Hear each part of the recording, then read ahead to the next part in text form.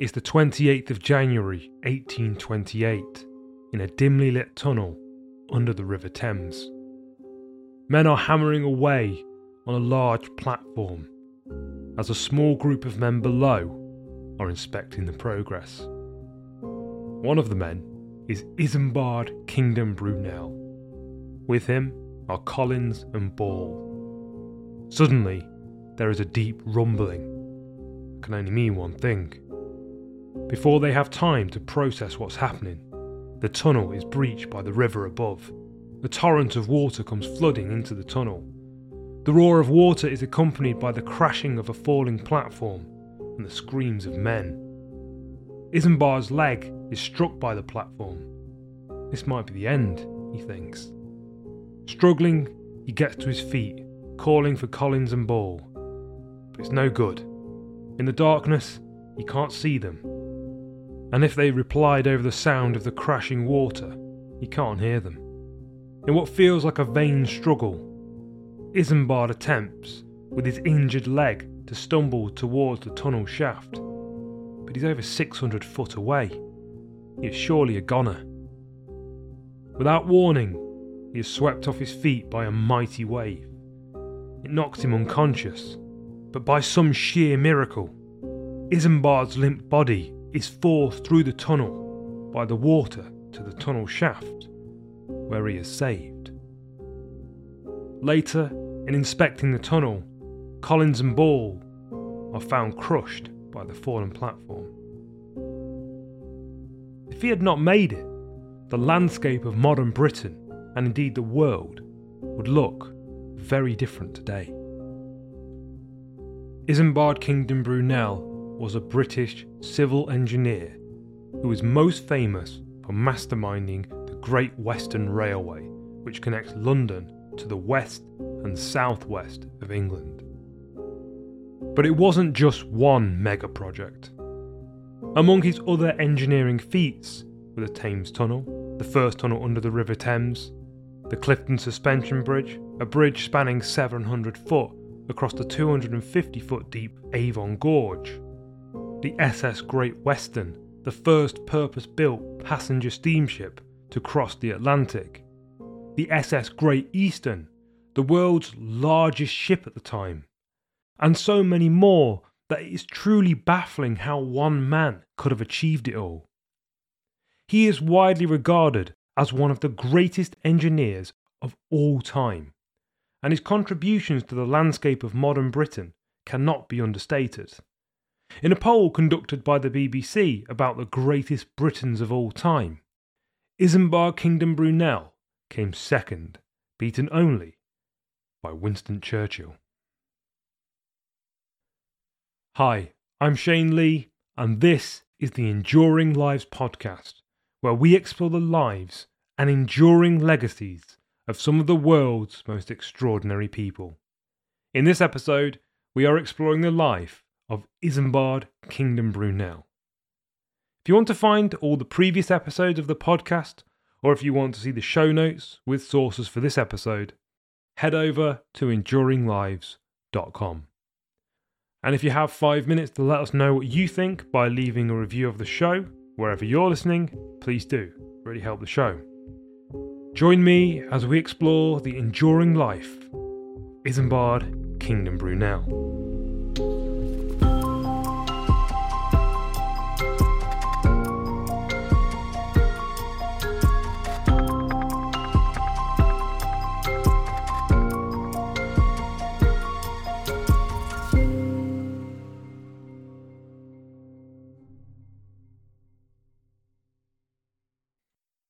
Isambard Kingdom Brunel was born on Saturday the 9th of April 1806 in Britain Street in Portsmouth.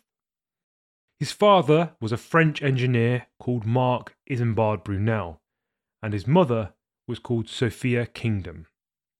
Isambard was the youngest child, and he had 2 sisters, Emma and Sophie. When he was born, the family were almost penniless, due to the numerous setbacks his father had endured, such as escaping France in 1793. The name Isambard is almost prophetic, as it comes from the Old German Isambard, meaning bright or famous iron. And the young Isambard would go on to pioneer with the material, building the first iron-hulled ship, the SS Great Britain. Mark Brunel was an outstanding engineer, who after being Isambard's father, is most famous for his invention of the tunnelling shield, which was an ingenious machine that enabled the safe construction of tunnels. Isambard's father had been born in France, and in 1793 he had escaped the French Revolution and his likely execution for his royalist sympathies. He escaped to New York, and after only 3 years there, he was appointed chief engineer of New York City. After a few years in this position, one evening at a dinner in 1798, Mark Brunel was told about the British Navy, and they were having a problem in procuring pulley blocks for their ships. During the conversation, Mark learned that the Navy required at least 100,000 of these every year, and part of their difficulty in procuring the amount they needed was a slow, manual manufacturing process. This dinner conversation would go on to change the course of history. Mark Brunel left it with a problem to be solved, which, if he could solve it, would likely see him become a very wealthy man. Sometime between that dinner and February the next year, Mark Brunel resolved that he would go to England and solve the problem. He had come up with designs for machines that would reduce the manual effort required to manufacture these pulley blocks, and on the 7th of February, 1799, he left New York for good, and he boarded a ship bound for fortune in England. He arrived in England in March and immediately set to work on his machines. In November, he married Sophia. It was a few years before they had their first child, Sophie, and a few more before Emma came along in 1804, and finally, in 1806, Isambard was born. When Isambard was born, Mark Brunel had created his machines, and they were very successful. But unfortunately, the Navy was not forthcoming with payment, which is why the family was almost penniless at that point. The year after Isambard was born, 1807, the family moved to 4 Lindsay Row in Chelsea. Mark dedicated time to Isambard's education as a child. He wanted Isambard to become an engineer too, and so he set about teaching Isambard the skills he would need from a young age. Mark taught Isambard how to draw, basic maths, and geometry. All would be important skills for Isambard the engineer. In 1814, when Isambard was 8 years old, he was sent to a school run by the Reverend Weedon Butler. Mark's early efforts with Isambard clearly paid off, because Isambard displayed an aptitude for numbers and figures. Later that same year, Isambard was sent to a boarding school in Hove, ran by a man called Dr. Morrell. This school continued Isambard's mathematical education, but also taught modern languages and Greek and Latin. Sometime in September 1817, Isambard, now 11, briefly was taken out of school and sent to France, where he stayed with Mark's nephew and was introduced to Louis Breguet, who was one of the world's best watchmakers at the time. He returned to Dr. Morrell's school in Hove, where he stayed for a few years until in April 1820 he was sent to France again, this time in order to prepare him for the entrance exam to the École Polytechnique, which was at the time the only science and engineering university in the world. During this time, Mark had arranged that Isambard should stay with Louis Breguet and take lessons from him.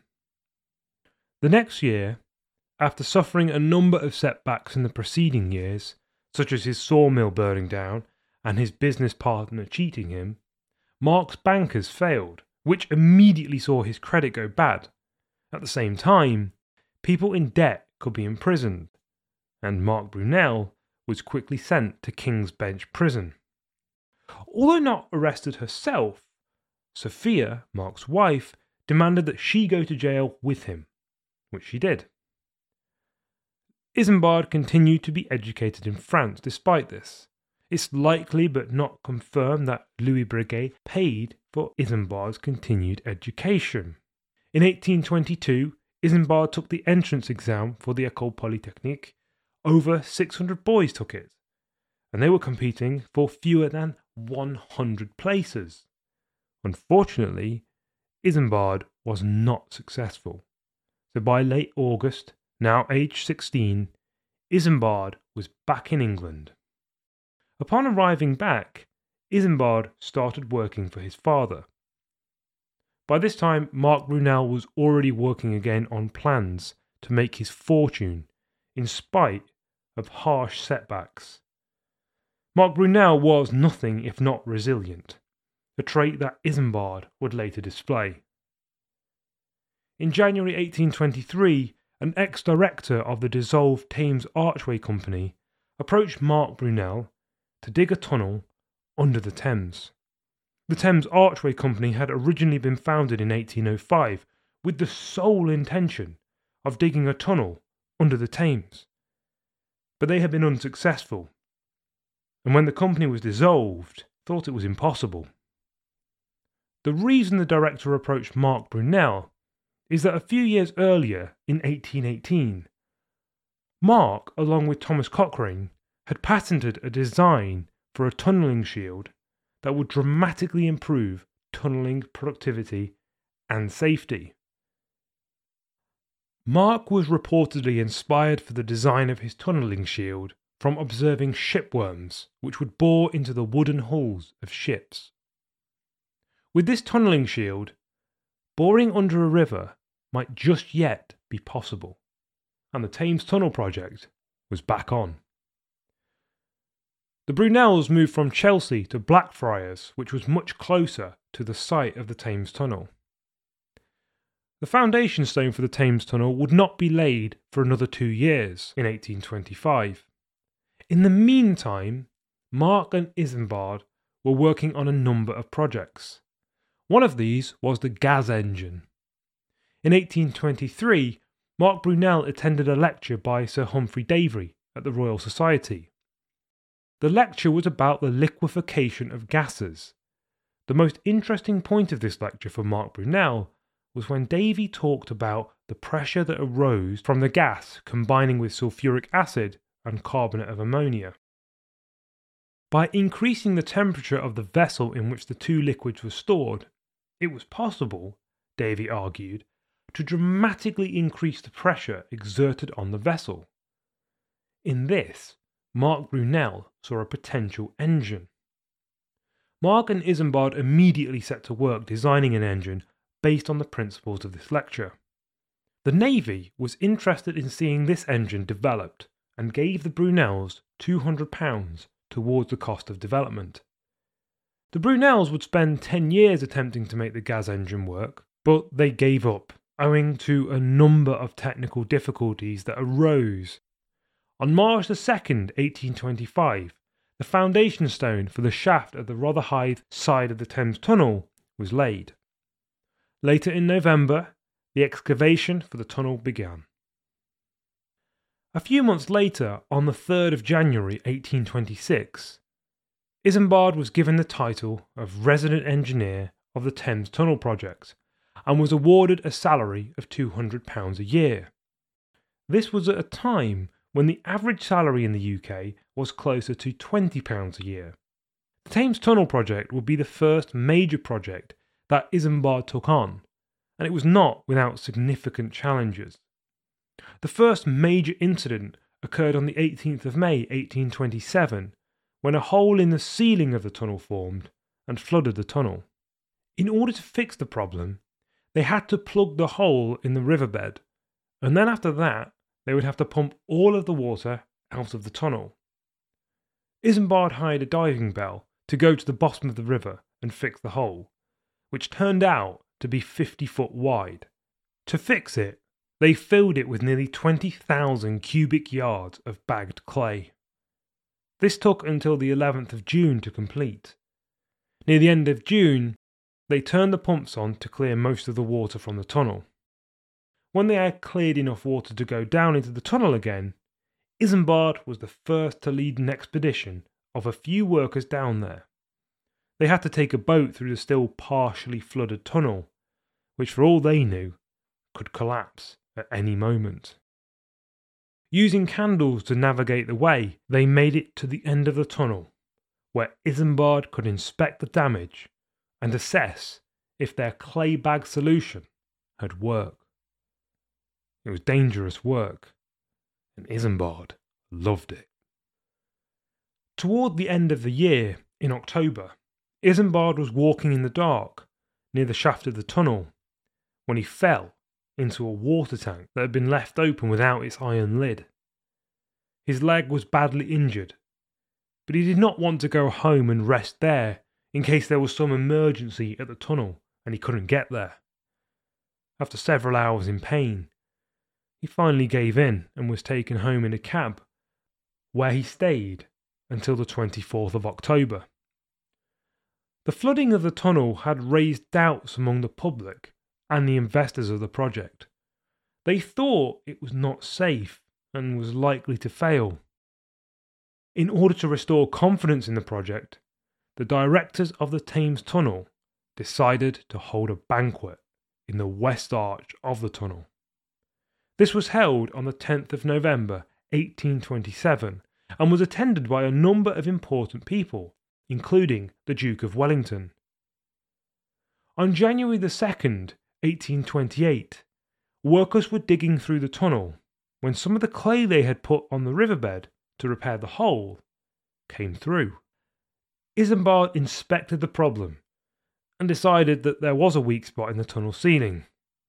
His solution was to do nothing but urge the men to tunnel faster, hoping they could get through and build the brick arch under the weak bit before the ceiling collapsed. So the men continued on in spite of the leaking ceiling. A few days later, on the 12th of January, at around 6 a.m. in the morning, there was a breach of the tunnel. Isambard and some of the other men were down in the tunnel at the time. They were over 600 foot from the Rotherhithe shaft. Water rushed in, plunging the tunnel into a water-filled darkness.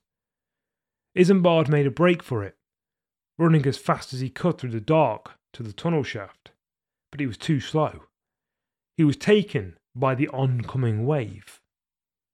Under the water in the dark, Isambard thought his time had come, but by some sheer miracle, Isambard was dragged through the tunnel by the water and up the 42-foot shaft to relative safety. He survived, but others weren't so lucky. 6 men died from the accident. 2 of the men, Collins and Ball, who Brunel was with at the time of the breach, were later found to have been crushed to death by a collapsed platform. In recalling the event, Brunel seems to have thought that it was a thrilling time rather than a terrifying one, even if it left him with an injured leg and other injuries which led to a lengthened recovery. This accident didn't just nearly see the end of Isambard Kingdom Brunel, but it nearly saw the end of the entire project. The Thames Tunnel Company could not afford this disaster. The tunnel was bricked up, and it was over 7 years before the work would begin again on the 27th of March, 1835.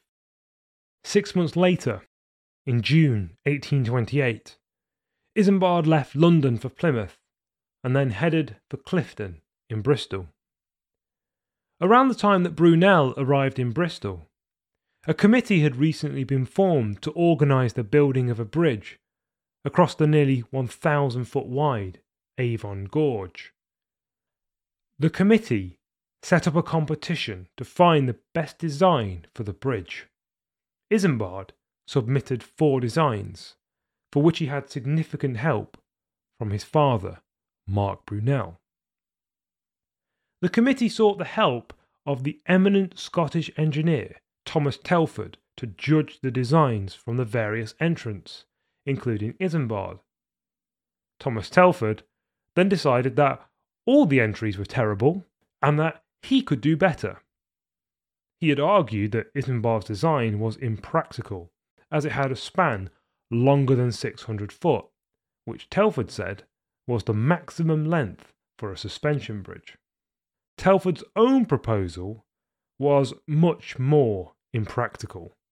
His design included 2 Gothic towers, which would be not built on either side of the gorge, but would instead be built from the valley floor, some 200 foot below. Isambard openly mocked this design in a letter to the committee.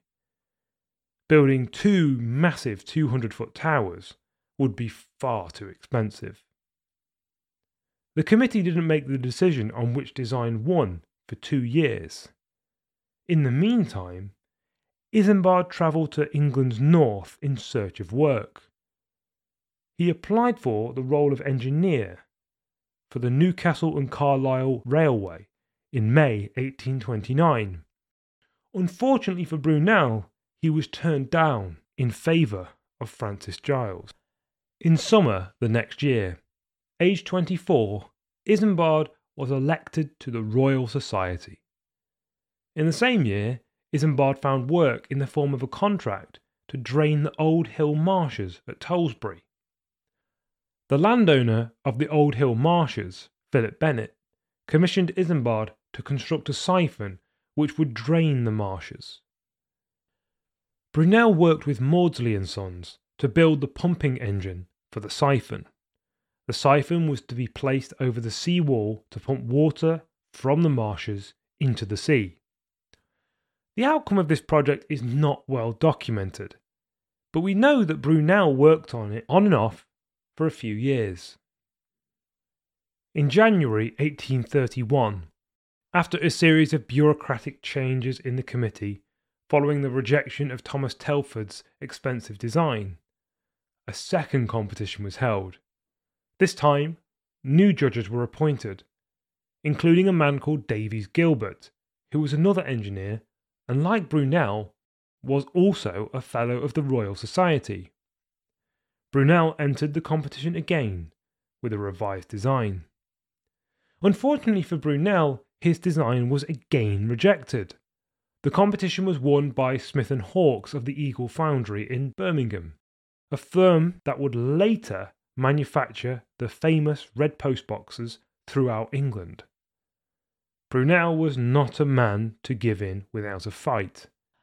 Brunel arranged a meeting with Davies Gilbert, and during the course of that meeting persuaded Gilbert that he, Brunel, should be the real winner of the competition. Shortly after that meeting, Brunel was declared the winner and was awarded the contract to complete the bridge. The winning design that Brunel created is the bridge we see to this day. Isambard completed this design independently and chose to ignore his father's advice for the engineering of the bridge. However, Thomas Telford got involved again and insisted that Brunel's design had a span that was too large for a suspension bridge. This led to an amendment to the design, adding a large abutment on the lee wood side of the bridge. This added £14,000 to the original £10,000 budget. On the 20th of June 1831, a few months after having been awarded the contract, a ceremony was held to lay the foundation stone of the Clifton side of the bridge. Almost immediately following the opening ceremony, the problems with this project started. The first was that the committee in charge of the money for the project realised they didn't have enough money to fund the bridge through to completion. But before they could start raising more capital, in October there were widespread riots in Bristol following the rejection in the House of Lords of the Reform Bill, which aimed to give more power to parts of the country like Bristol. Work stopped while the riots raged.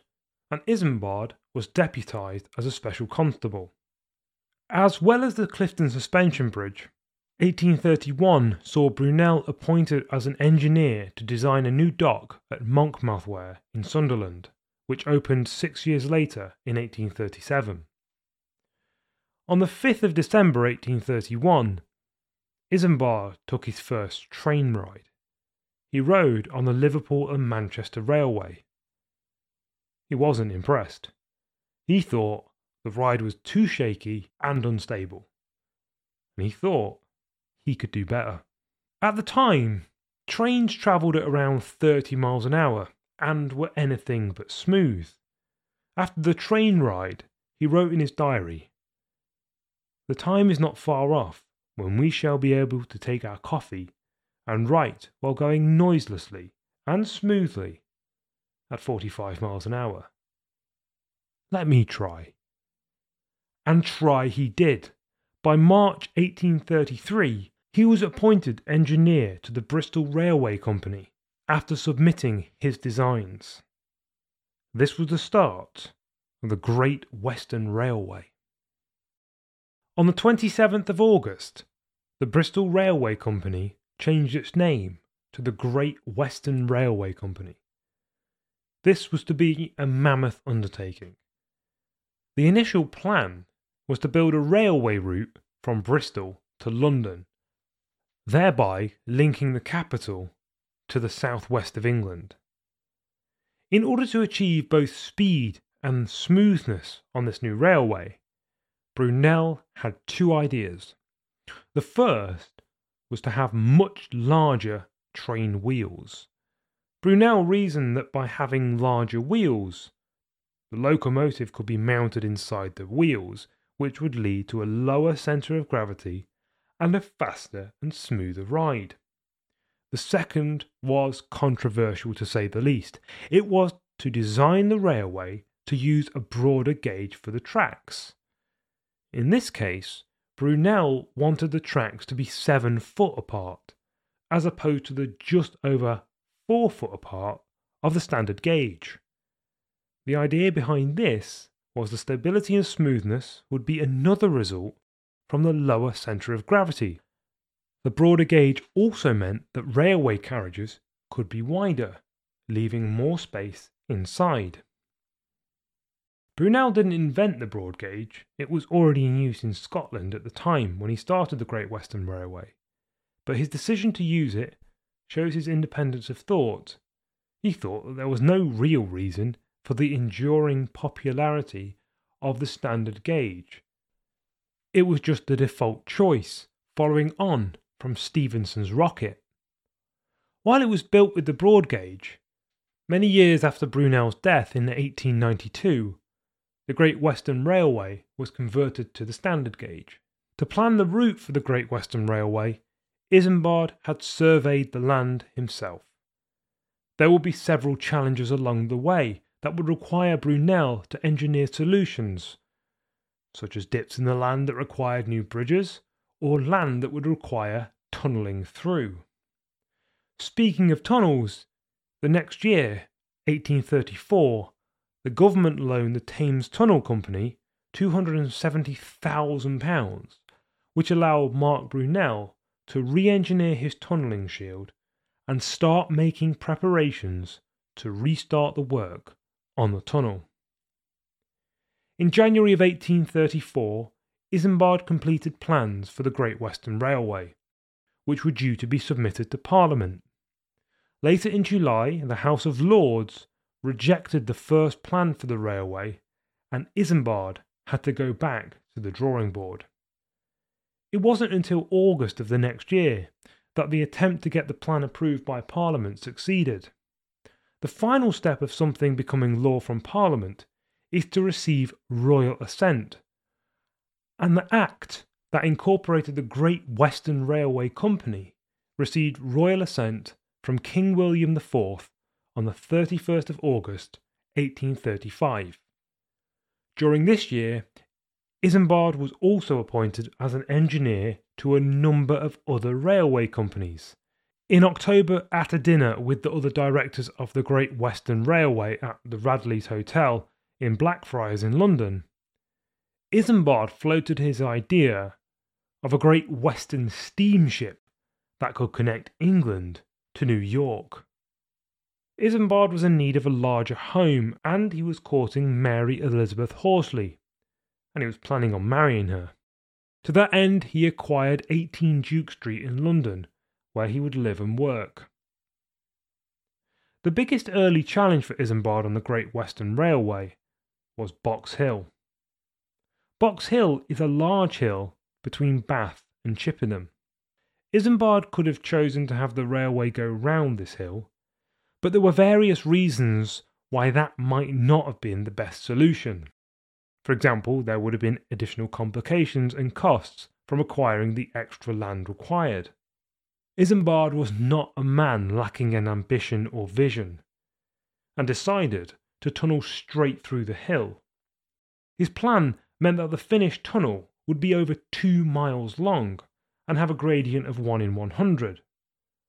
There was no railway tunnel on the planet this long. In designing this great scheme, Isambard found many critics. Many argued that the tunnel simply wasn't possible. It wasn't that a tunnel of that length was impossible. The Standish tunnels and the Sapperton tunnel were longer tunnels constructed on canals. But the scale of Isambard's plan was deemed to be, by some, an impossible impediment. It would be deeper and bigger than other tunnels, and that combined with the length would surely mean it would collapse. In debates about the tunnel in the House of Commons, it was argued that because of the 1 in 100 gradient, if a train's brakes failed, then the train would continue to accelerate until it reached 120 miles an hour, and in the meantime it would suffocate all of the passengers and the crew. Some MPs even argued that should the tunnel be constructed, there wouldn't be any passengers that would want to enter it. While this sounds ridiculous today, after the box tunnel was built, there were stories of passengers leaving their train before the box tunnel and then travelling around it to get to the next station. Isambard, however, knew that he and his resident engineer, William Glennie, could build it. The other problem he had with this tunnel before it was even started was finding contractors who were willing to work on digging it. By January 1836, he had found Paxton and Orton, who were willing to start conducting exploratory work to test the feasibility of the project. The trouble was, it wasn't tunnelling through just earth. They were going to be tunnelling through solid rock. It was dangerous work. During the construction of the tunnel, 100 men died. One fell 200 foot through one of the tunnel shafts. To get through the rock, they had to rely on gunpowder, and they were using a ton a week. It took 5 years from the first exploratory shafts to the first train passing through the tunnel, which it did on the 30th of June 1841. After that, work still continued on the classical style opening facade of the tunnel on the western side, which today is Grade 2 listed. For a while, there was a rumour that Isambard had designed the tunnel so precisely that on every April the 9th, Brunel's birthday, the sun would rise, and because of Brunel's designed alignment, it would shine straight through the tunnel. This rumour may have come about because as in Brunel's time, the great temple of Abu Simbel in Egypt was rediscovered, which it is believed was designed to align in such a way that the sun shines through each year on the 22nd of February and the 22nd of October. The theory is still debated to today, as the sun really does shine through the tunnel in early April.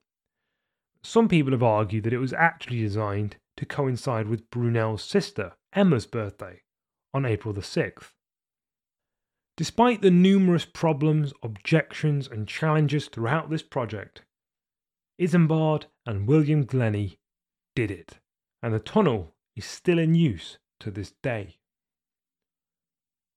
1836 was an extremely busy year for Brunel. During the box tunnel construction, work had also started on the Warncliffe Viaduct in the February. The Warncliffe Viaduct was another of the early challenges for Isambard with the Great Western Railway. It is a 270 metre long multi-arch bridge built over the Brent Valley and River.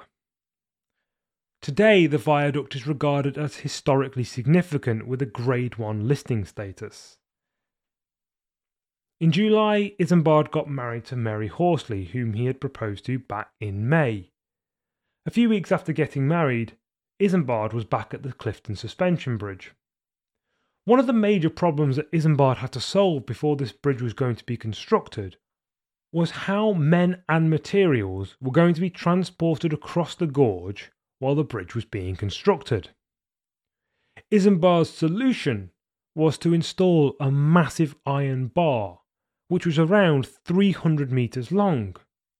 The bar would be used to attach a basket, called the suspended traveller, and that this could then be used to move across the gorge with a series of ropes and pulleys. This wasn't without issue, however. On the 23rd of August, when the bar was installed, there was an error which led to it falling into the gorge below. The next day, it had been retrieved and fitted into place. The fall had caused several kinks in the bar, which made crossing difficult. On the 27th of August there was another ceremony. During this ceremony, Isambard was reportedly the first to cross the bridge, although he completed the dangerous crossing with difficulty because of the kinks in the bar.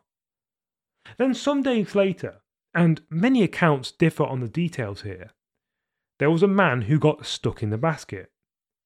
Some say this was Brunel, and some say someone else. But it's said that Brunel climbed to the basket and unstuck the basket and continued the journey. Some say that as he was the one in the basket, he climbed out of the basket, over the gorge, unstuck the basket, and then carried on. In November, Brunel narrowly evaded death again. Robert Stephenson's North Star, a locomotive designed for the Great Western Railway, was being delivered by a barge on the Thames. Brunel was involved in managing the removal of the train from the barge with a device called a shear legs, which is a lifting device with two legs. During the installation of the shear legs, a safety rope snapped, causing the device to collapse. It fell on a workman, killing him, and only narrowly missed Brunel. On top of all this, Isambard was hatching yet grander plans. He had the idea to expand the Great Western Railway to America. But as mentioned earlier, he wouldn't do this with more railway. He would use a steamship, and it would be called the SS Great Western. Isambard thought that he could design a wooden paddle boat powered by steam to cross the Atlantic. The SS Great Western wouldn't be the first to do this. The SS Savannah had already accomplished the feat in 1819. However, the SS Great Western is considered the first transatlantic passenger service powered by steam. Not only that, but at the time of its construction, it was the largest passenger ship in the world at 252 foot long. It beat the previous record, that of the SS Royal William, by nearly 100 foot. The SS Great Western was launched on the 22nd of July 1837, which itself was remarkable because it was only a year previously that the Great Western Steamship Company was formed, with the first public meeting of the company having taken place on the 4th of March 1836. On the 31st of March the next year, during a run from London to Bristol, following successful trials in the Thames, Isambard nearly died again when there was a fire in the engine room of the ship. The captain of the ship, Christopher Claxon, was in the smoke-filled engine room when Isambard attempted to descend the ladder into the room. The ladder, however, was made of wood, and was badly damaged in the fire. So during Isambard's descent, he fell around 20 foot. It's believed he would have died if it wasn't for Claxton happening to be at the bottom of the ladder. Neither of the men could see each other because of the smoke, but when Isambard fell, he landed on Claxton, which broke his fall. Claxton wasn't badly injured, but Isambard was knocked unconscious, and he landed face first in the water that was in the engine room. He would have drowned if it wasn't for the quick action of Claxton in scrambling through the smoke to Isambard, having hoisted him out of the engine room via a rope. This saw Isambard bedbound for over 3 weeks, where, in spite of his narrow escape from the clutches of death, he continued to organise and arrange his various projects.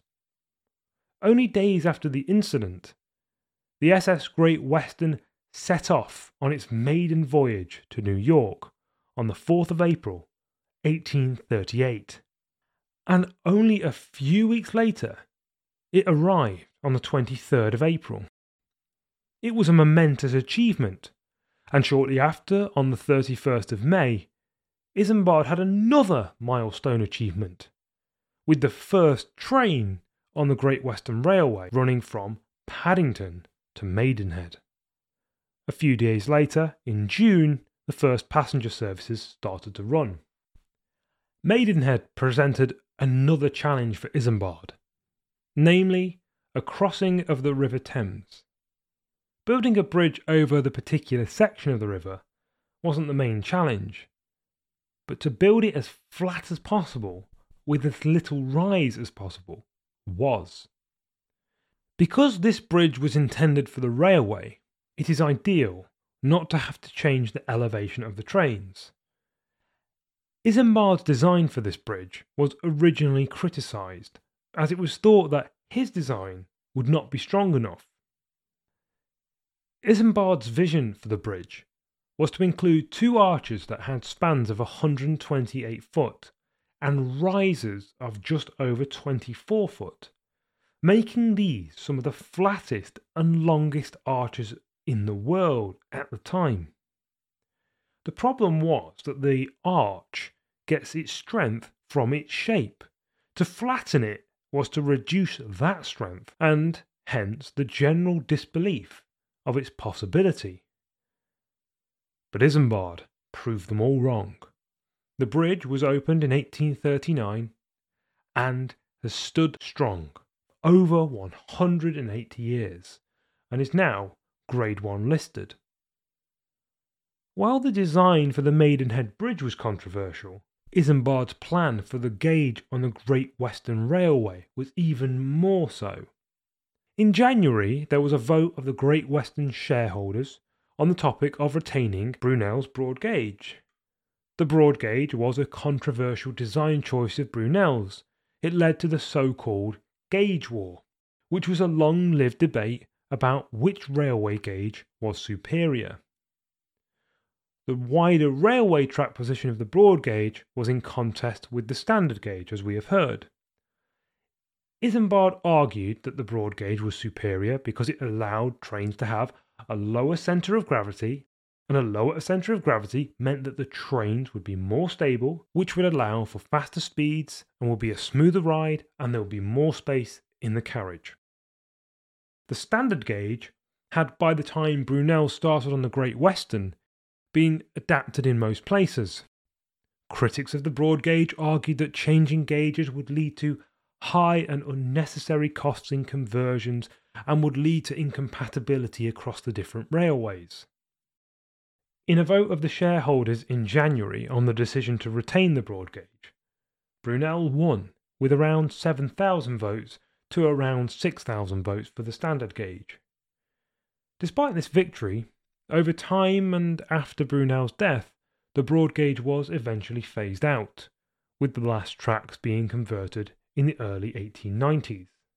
Not content with having the biggest passenger ship in the world, Brunel wanted to go bigger.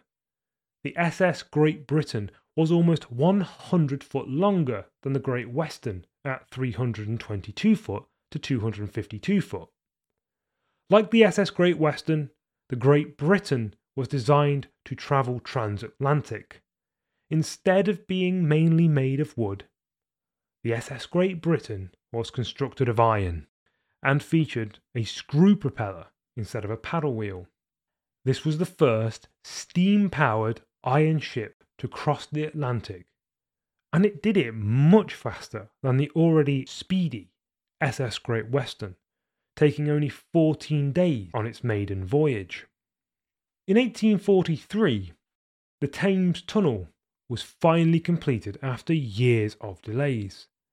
It was mainly Isambard's father who had seen the tunnel through to completion, for which he was knighted in 1841. The tunnel today is a key link in the London Underground, but when it opened, it was for pedestrian traffic only. Isambard, or his father, never saw the tunnel converted for use on the railway, as this happened in the 1860s. One of Isambard's grand ambitions was to install an atmospheric railway on the South Devon Railway. An atmospheric railway is an alternative approach to making trains move. Instead of having an engine on the train, the railway contains a pressurised tube to which the train connects and uses that to move.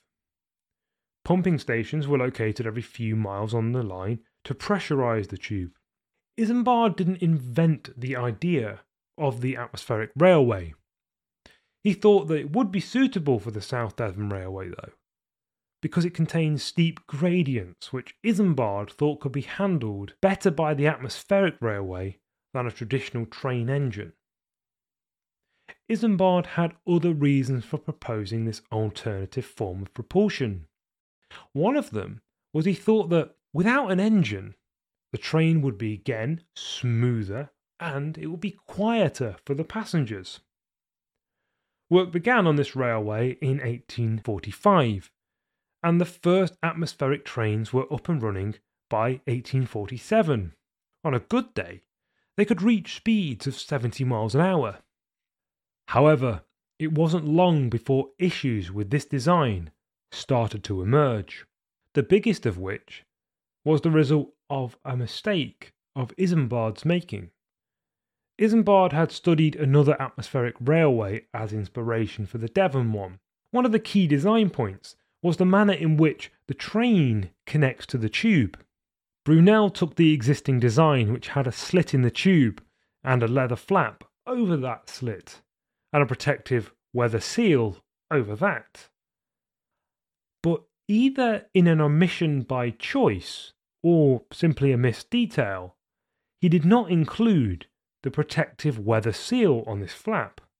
Without this weather seal, the leather flap would regularly degrade and have to be replaced, leading to additional expense and too much of a maintenance headache. The atmospheric railway in South Devon turned out to be one of the few major blunders of Isambard Kingdom Brunel. In January 1849, there was a shareholder meeting in which votes were cast, which led to the atmospheric railway being abandoned and replaced by steam. Brunel, recognising his own mistake, had himself recommended that the system be abandoned.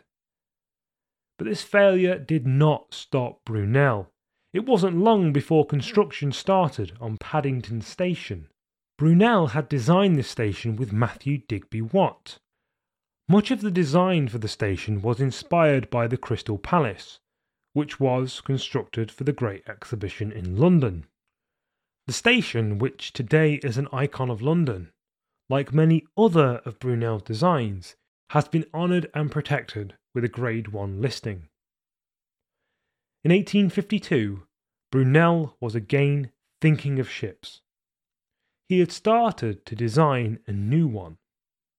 When Isambard built the SS Great Western, it was the biggest ship in the world, and when he built the SS Great Britain, it was the biggest ship in the world. The SS Great Eastern would be no different. Brunel designed it to be 692 foot long, over double the size of the SS Great Britain. and the plan was to have it to sail to Australia without refuelling. But at this point, it was just an idea.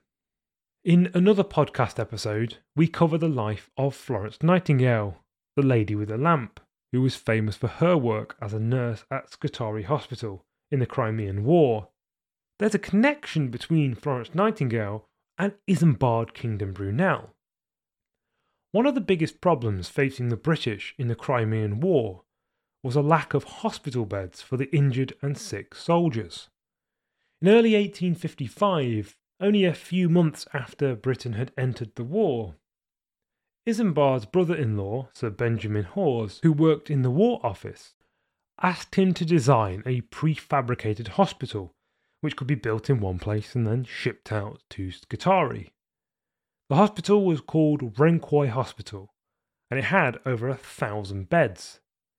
Brunel set to work designing the hospital using Florence Nightingale's principles for hospital design to guide him. He must have worked with unbelievable speed, because by May the same year, only a few months after having been asked, it was there. And by July, it was serving patients. While Isambard wasn't the first to use prefabrication, he is considered a pioneer in its use. He'd used it for Paddington Station, and his use of it for Renquoy Hospital was outstanding. Shortly before Isambard was asked to design a hospital for the Crimean War, Isambard had found the man to help him build the SS Great Eastern. It was John Russell Scott, a shipbuilder he had met at the Great Exhibition. They signed the contract in December 1853, and construction on the mammoth vessel started in 1854. What Isambard didn't know at the time was that John Scott Russell was in a precarious financial position. Throughout the project, Isambard and John Scott Russell argued and bickered over many details of the ship, which was originally to be called Leviathan. The letters between the two show a tense relationship. In one, Russell complained about not being paid on time, while Isambard responded by arguing that the weight of the vessel, by Russell's estimations, have gone up by 1,000 tons compared to the same estimates only a few months ago. There were numerous difficulties on the project, not least of which was that Isambard kept redesigning parts of the ship. Russell's financial difficulties nearly saw the end of the project. In September 1853, there was a fire at Russell's works which caused £150,000 worth of damage, most of which was not covered by insurance. But to make matters worse, in October 1854, Russell's financial backer, Charles Getch, died, and then in May 1855 there was another fire in which Russell lost another £45,000. By 1856, Russell was declared bankrupt, at which point the work on the ship was halted, and Russell's creditors took over his business. By May, the work resumed on the ship, with some of the financial issues being worked out, with the Eastern Steam Navigation Company stepping in. On November the 3rd, 1857, the ship was ready to be launched into the Thames. It is believed at this point the SS Great Western was the heaviest object that had ever been moved by humans, at 12,000 inert tons. Crowds gathered to watch the spectacle. The Eastern Steam Navigation Company had sold 3,000 tickets, although Isambard would have preferred not to have a crowd. And he was right. The launch was a complete disaster. The ship got stuck on its launchways, and one labourer was thrown into the air and then crushed by falling chains. In all, several workers were injured, and 2 were tragically killed. Finally, in January 1858, the ship was successfully launched into the Thames, where for nearly the next year the interior of the ship was fitted out. In many ways, the SS Great Eastern was the pinnacle of Isambard Kingdom Brunel's already magnificent career. The most famous photograph of the great engineer is of him stood in front of the enormous launching chains of the Great Eastern. The photo symbolises Victorian ambition and gives an idea of the scale of Brunel's ship. While the SS Great Eastern was an engineering marvel and was undoubtedly a phenomenal achievement, it was, nonetheless, a commercial failure. There were enormous cost overruns on the project, and one of the biggest issues with the ship was its size. While Brunel had envisioned economies of scale with the size of the ship, the size meant that there were few ports in the world at the time that could support it. In addition, some have argued that the financial strain of the ship, Brunel had bet most of his fortune on it, and it was even reported to have pawned some of his wife's jewellery to pay for it, and the strain of the numerous engineering problems contributed to Isambard's rapidly declining health. Certainly the ship is associated with Brunel's death. On the 5th of September 1859, the day that was to be the maiden voyage of the SS Great Eastern, Brunel was photographed for the last time in front of some of the ship's funnels on deck. Moments after this photograph was taken, Brunel collapsed, having suffered a stroke. He was taken home from the ship to his home in Duke Street, where 10 days later, on the 15th of September 1859, Isambard Kingdom Brunel passed away. He was 53 years old. When he died, Isambard Kingdom Brunel left an outstanding legacy. In only 53 years, he had achieved more than many could achieve in many lifetimes.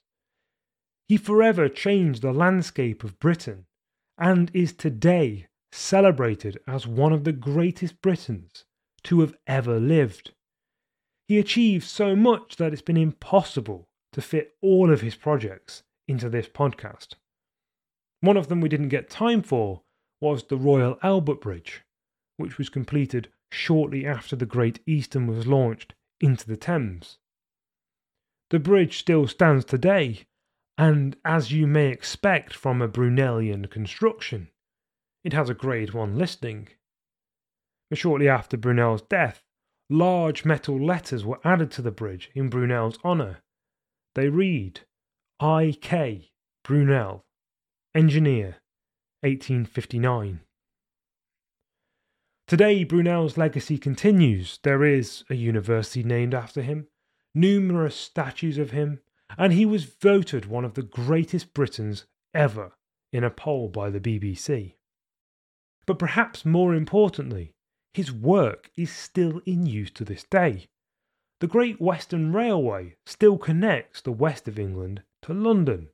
The Thames Tunnel, which he worked on with his father, was the first successful tunnel under a river, and today is part of the London Underground network. If you get on the East London line on one side of the Thames and get off on the other side of the Thames, you will have travelled through Brunel's tunnel. The Clifton Suspension Bridge still stands strong to this day, as does the Maidenhead Bridge, the Box Tunnel, and Paddington Station, all of which are listed for their historical and architectural significance. Those are just a handful of Isambard's infrastructure projects. His ships were groundbreaking. The SS Great Western was Brunel's first ship, and with typical Brunelian ambition, he made it into the longest ship in the world, and the first purpose-built steam-powered transatlantic passenger service. But that wasn't enough.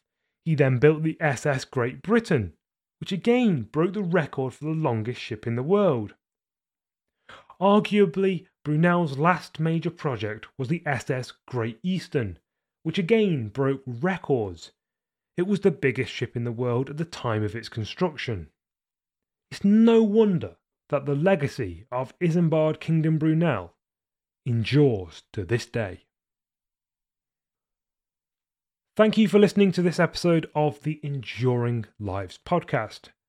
If you want to see the other episodes or see the show notes for this episode, go to enduringlives.com.